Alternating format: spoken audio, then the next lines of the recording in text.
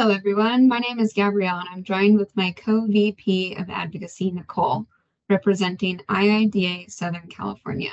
Today, we are going to dig in a bit about advocacy in California and the history of it. Before we dive into the what, let's talk about the why. Why do we need to advocate for the interior design profession in California, Nicole? Well, as a professional dedicated to improving life and safety and the welfare of the public, I'm always advocating for spaces that are safe, equitable, and ultimately enhance users' experience. Design is powerful, and we are at the forefront of change. I agree wholeheartedly. So why the need for advocacy? Doesn't everyone already support this? Interior design is a relatively young profession, formed out of architecture, and today it is heavily misunderstood. While some designers practice very similarly to what you see on television, that's only a small subset of the profession. Many interior designers provide designs for code-impacted environments that require careful analysis for the public's safety. State laws are behind with how our profession works in the real world. Our goal in advocating for interior design is to define scope from other professionals and celebrate where each professional excels so we can work better as a team. In simple terms, we are asking to be treated with the same respect and given the same opportunities as our professional peers, all of whom have a clear path to licensure. Awesome.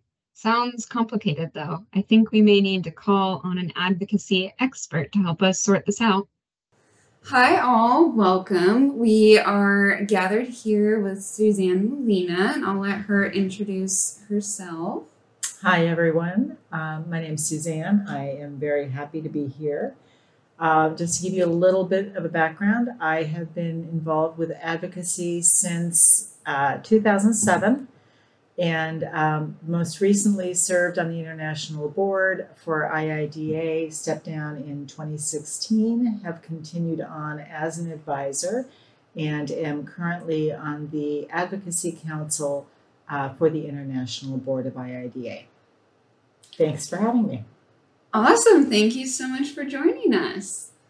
So we're talking a little today about the history of interior design legislation in California and its sort of complicated history. So if we go all the way back to 1990, we have SB 153, which was a certification of interior designer bill. What do you remember about that time and what was going on with the legislature? The one thing that I really remember, it was at the very beginning of my career, but what I do recall is at that time they did accept a variety of different exams, including the NCIDQ, and as a result of passing it, you would be a certified interior designer, which is what we still have today. However, there were no formal privileges associated with that. There was no stamping and sealing. The scope was minimal to non-existent as it pertains to commercial interior design. And it did create the CCIDC, the California Council of Interior Design Certification, which is our private state board. Is that right? That's correct. In 2005 and 2006, there was a coalition formed with interior design by ASID, IIDA, in pursuant of registration for interior designers. What do you remember from that period? So essentially what really drove that is we were part of the CCIDC, and which was a coalition for across the state of California for interior designers. And because of the, I'm going to say non-acceptance of the certified interior designer, ASID and IIDA got together and wanted to pursue other avenues. And so they formed IDCC, and it was primarily IIDA and ASID members at the time, and the goal was to really push forward for either strengthening of the current legislation, of the bill that was in place, to be able to give us some rights for commercial interior designers, or to pursue other avenues. And at that time, do you remember what was going on with AIA? Were they in on any of these conversations? What did that look like? So at the time, and this is something that we've really evolved with over the years, at that time we were really at the mercy of our lobbyists. We didn't know what lobbying entailed. We didn't know how to talk to legislators. We didn't know that we should be talking to legislators, and we really deferred to our lobbyists. The AIA was not part of the conversation. We really were just talking amongst ourselves, and it wasn't until later, as we were looking to introduce other bills, that we found that there was a lot of misrepresentation of what we did, what we were pursuing, and the best way to go about it. In 2008, we introduced a Senate bill, SB 1312, that got pulled prior to being voted on. What happened with that bill? So we actually met with the Business and Professions Committee. We did have an author for the bill. We went to Sacramento. We testified, and there was such a large opposition that they advised us against moving any further and spending the money on pursuing anything, that essentially the bill was dead in the water. And so we pulled the bill rather than having negative, having a negative association with it. And this bill was all about establishing voluntary registration for interior designers based off of the NCIDQ exam requirements and all of that, correct? That is correct. And the goal was to maintain the existing structure that had been put in the original bill back in SB 153 in the 90s, and really create kind of a second path for people who needed stamp and seal privileges. That was sort of the intent, correct? That is correct. That is correct. Now, Susanne, you mentioned stamp and seal. Can you explain what that means? So as we know, as commercial interior designers, in order to have our drawings approved during the plan check process, they need to be stamped and sealed. And typically this stamp and seal needs to be done by a registered architect. With the CID, there is minimal acceptance of it throughout the state. It's really up to each municipality as to whether or not they will accept the stamp. I have had personal success in 2 municipalities, Pasadena and Escondido. But the bulk of the cities where we do the work, the larger cities with Los Angeles and San Francisco as an example, they don't accept it. And the main reason they don't accept it is that there is no real defined scope associated with SB 153.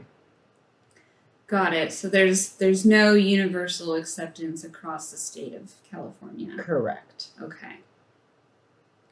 So in 2009, CCIDC introduced a new exam. Is that the IDEX exam? That's the current exam. It's been updated several times, but that's the title.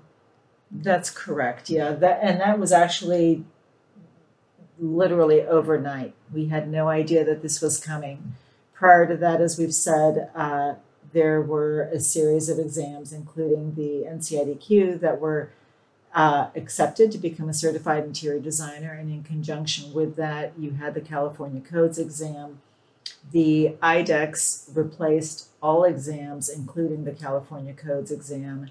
And one of the biggest differences for us at the time is that the exam was purely multiple choice. There was no practicum, nothing. And for those that have not taken the IDEX or the NCIDQ, can you speak a little bit about the NCIDQ and how that differs from the IDEX? So the IDEX is a multiple question exam. There, as I said, there is no practicum. The NCIDQ has 3 parts to it. One part you can take upon graduation, and then the next 2 portions There is the professional codes, and then there is the practicum portion. The argument that we would get oftentimes from CCIDC when we tried to pursue legislation that was that accepted the NCIDQ, the argument that we often got was that it was too rigorous. It was too hard to pass. And our answer was, we're working in the code impacted environment. It should It be should rigorous. be rigorous. Exactly. And what exactly is the practicum part of the NCIDQ? So the practicum part of the NCIDQ is actual problem solving. And I will say, since they have gone completely digital, I don't know exactly how they have done it. But it used to be that you would have a problem that you needed to solve from a space planning perspective. And then you also had other components where you had to do some lighting design, you had to draw details, you had to annotate them correctly. So you had to have an understanding of how to apply the codes, the planning premises, understanding programmatic requirements, and then you would be judged based on that. Gabs, it sounds like we have a future podcast mapped out. We'll have to have a specialist from NCIDQ come and speak about his exam. Yes, we shall. So getting back to the timeline, after SB 1312 kind of went down quietly, what happened with AB 2482? I think that was in 2012. With this legislative bill, we gave it another shot. We came to the table. We thought that we were much more prepared. We were more prepared amongst ourselves. Again, we had an author for the bill. We went before the Business and Professions Committee. We again went and testified in Sacramento and had a line around the inside of the room as well as outside the room of opposition that were telling the legislators that this legislation was going to prevent them from being able to practice, when in fact all it was really a strengthening of the current legislation for those that were working in the code impacted environment. Again, we were advised to pull the bill and for the first time, what we heard, to really speak with our opposition. And so this was really a turning point for us as far as legislative efforts were concerned in California, in that we realized, one, we needed to talk to our opposition. And even if we didn't come to an agreement with our opposition, at least we could show legislators that we had made the efforts, which is what they were looking for. The other thing that we realized is that up until this point, we had predominantly relied on our lobbyists to talk to the legislators in advance of any hearings, anything like this, and explain the bill and why we were pursuing legislation. And we realized as we were speaking with legislative staff that they didn't get what it was that we do, as they asked us why we really wanted to be regulated when we were just, picking pillows and draperies and things like that.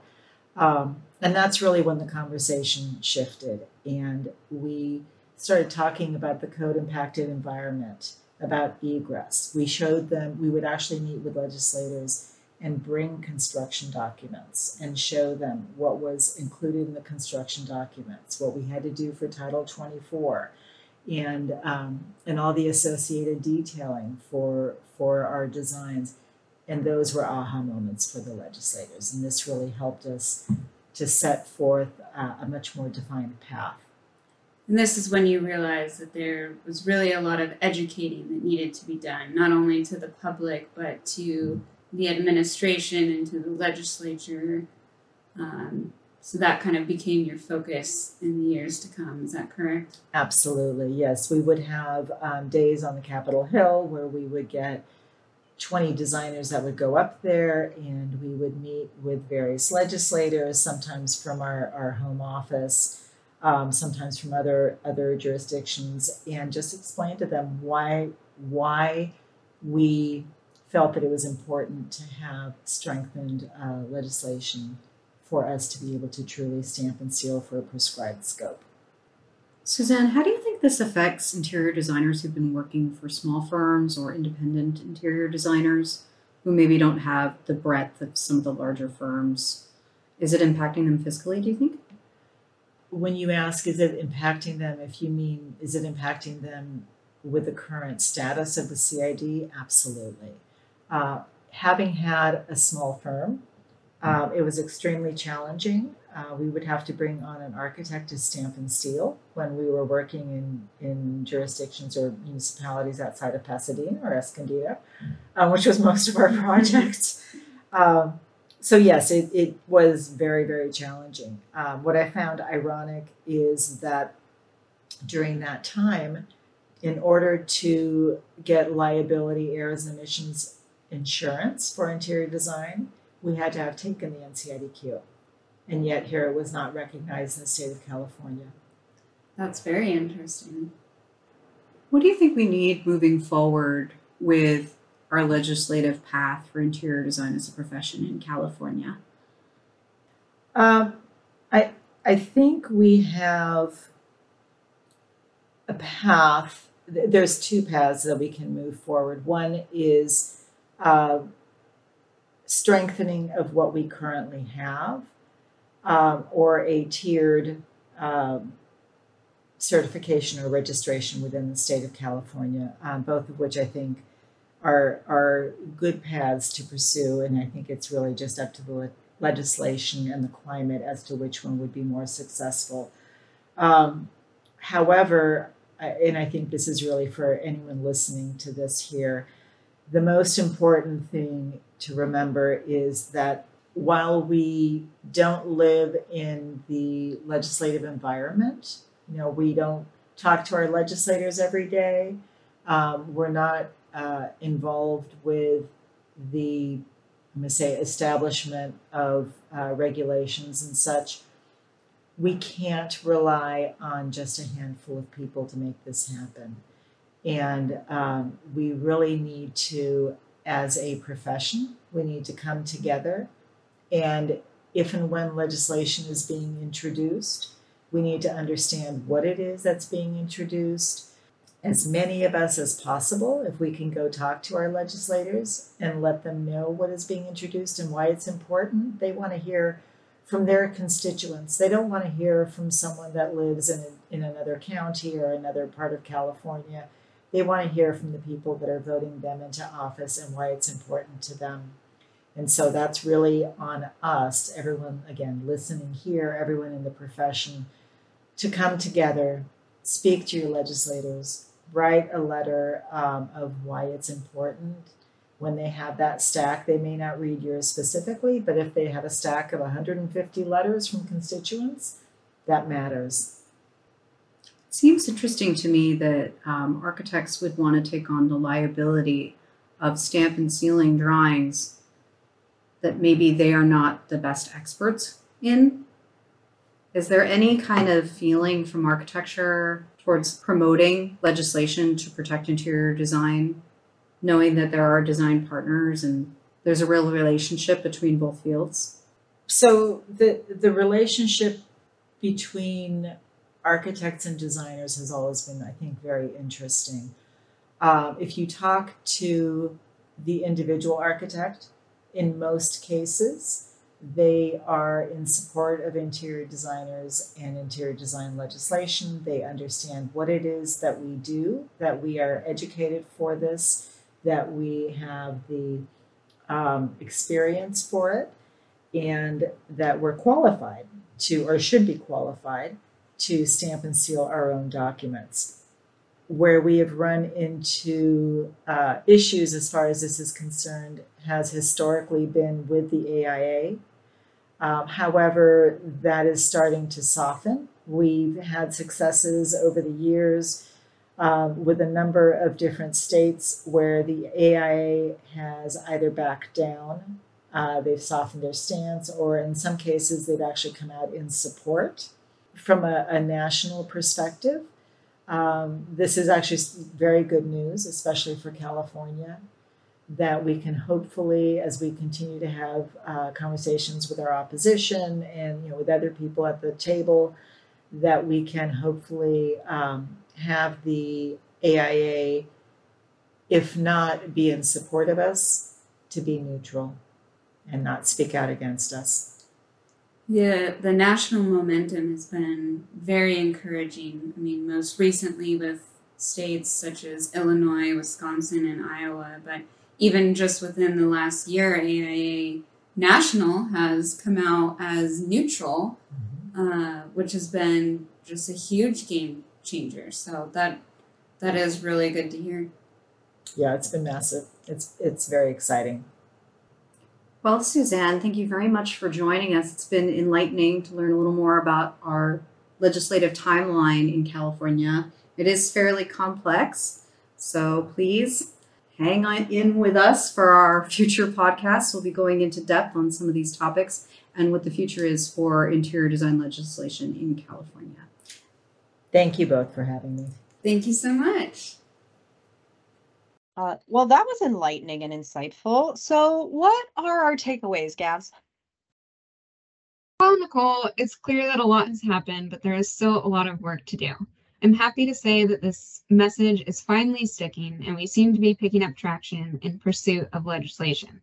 Speaking of legislation, Nicole, can you recap what's currently on the table for interior design? Of course. Last year, we wrapped up the sunset review process for the existing bill we have. Long story short, this showed us that we need to take a different approach if we want to truly carve a path for licensure. It was made clear that the lack of clarity in the current code was making our efforts more difficult, and that we need to take an active approach over the passive one we've used in the past. Earlier this year, we supported a bill that continued the existing condition and essentially laid a foundation for us to move beyond it. In our discussions with the AIA and with the administration, we feel there's some common ground and agree that a more direct path needs to be established in order to protect and promote all professions equally. The Business and Professions Committee has also agreed to work with us on defining what this means. Wow, sounds like we're at an exciting time for change. So what can our listeners do in response to this episode? Well, the simple answer is to be an advocate for yourself and for the profession. Talk to your peer professionals, to your boss, talk to your clients about what designers actually do and why you want to be a licensed professional. That's great. What's the not so simple answer? Take action. Send letters to your representatives, reach over the line and engage with architects and engineers, and stand up for our rights as an interior designer. Host an advocacy event workshop at your work. Get involved with advocacy throughout your local city center. Let your voice be heard. Great. Well, thanks, Nicole. Sounds like we have much more in store and may need to bring in our lobbyists in the future to talk about how this all plays out and the more technical side of it. Stay tuned for more Fireside Chats.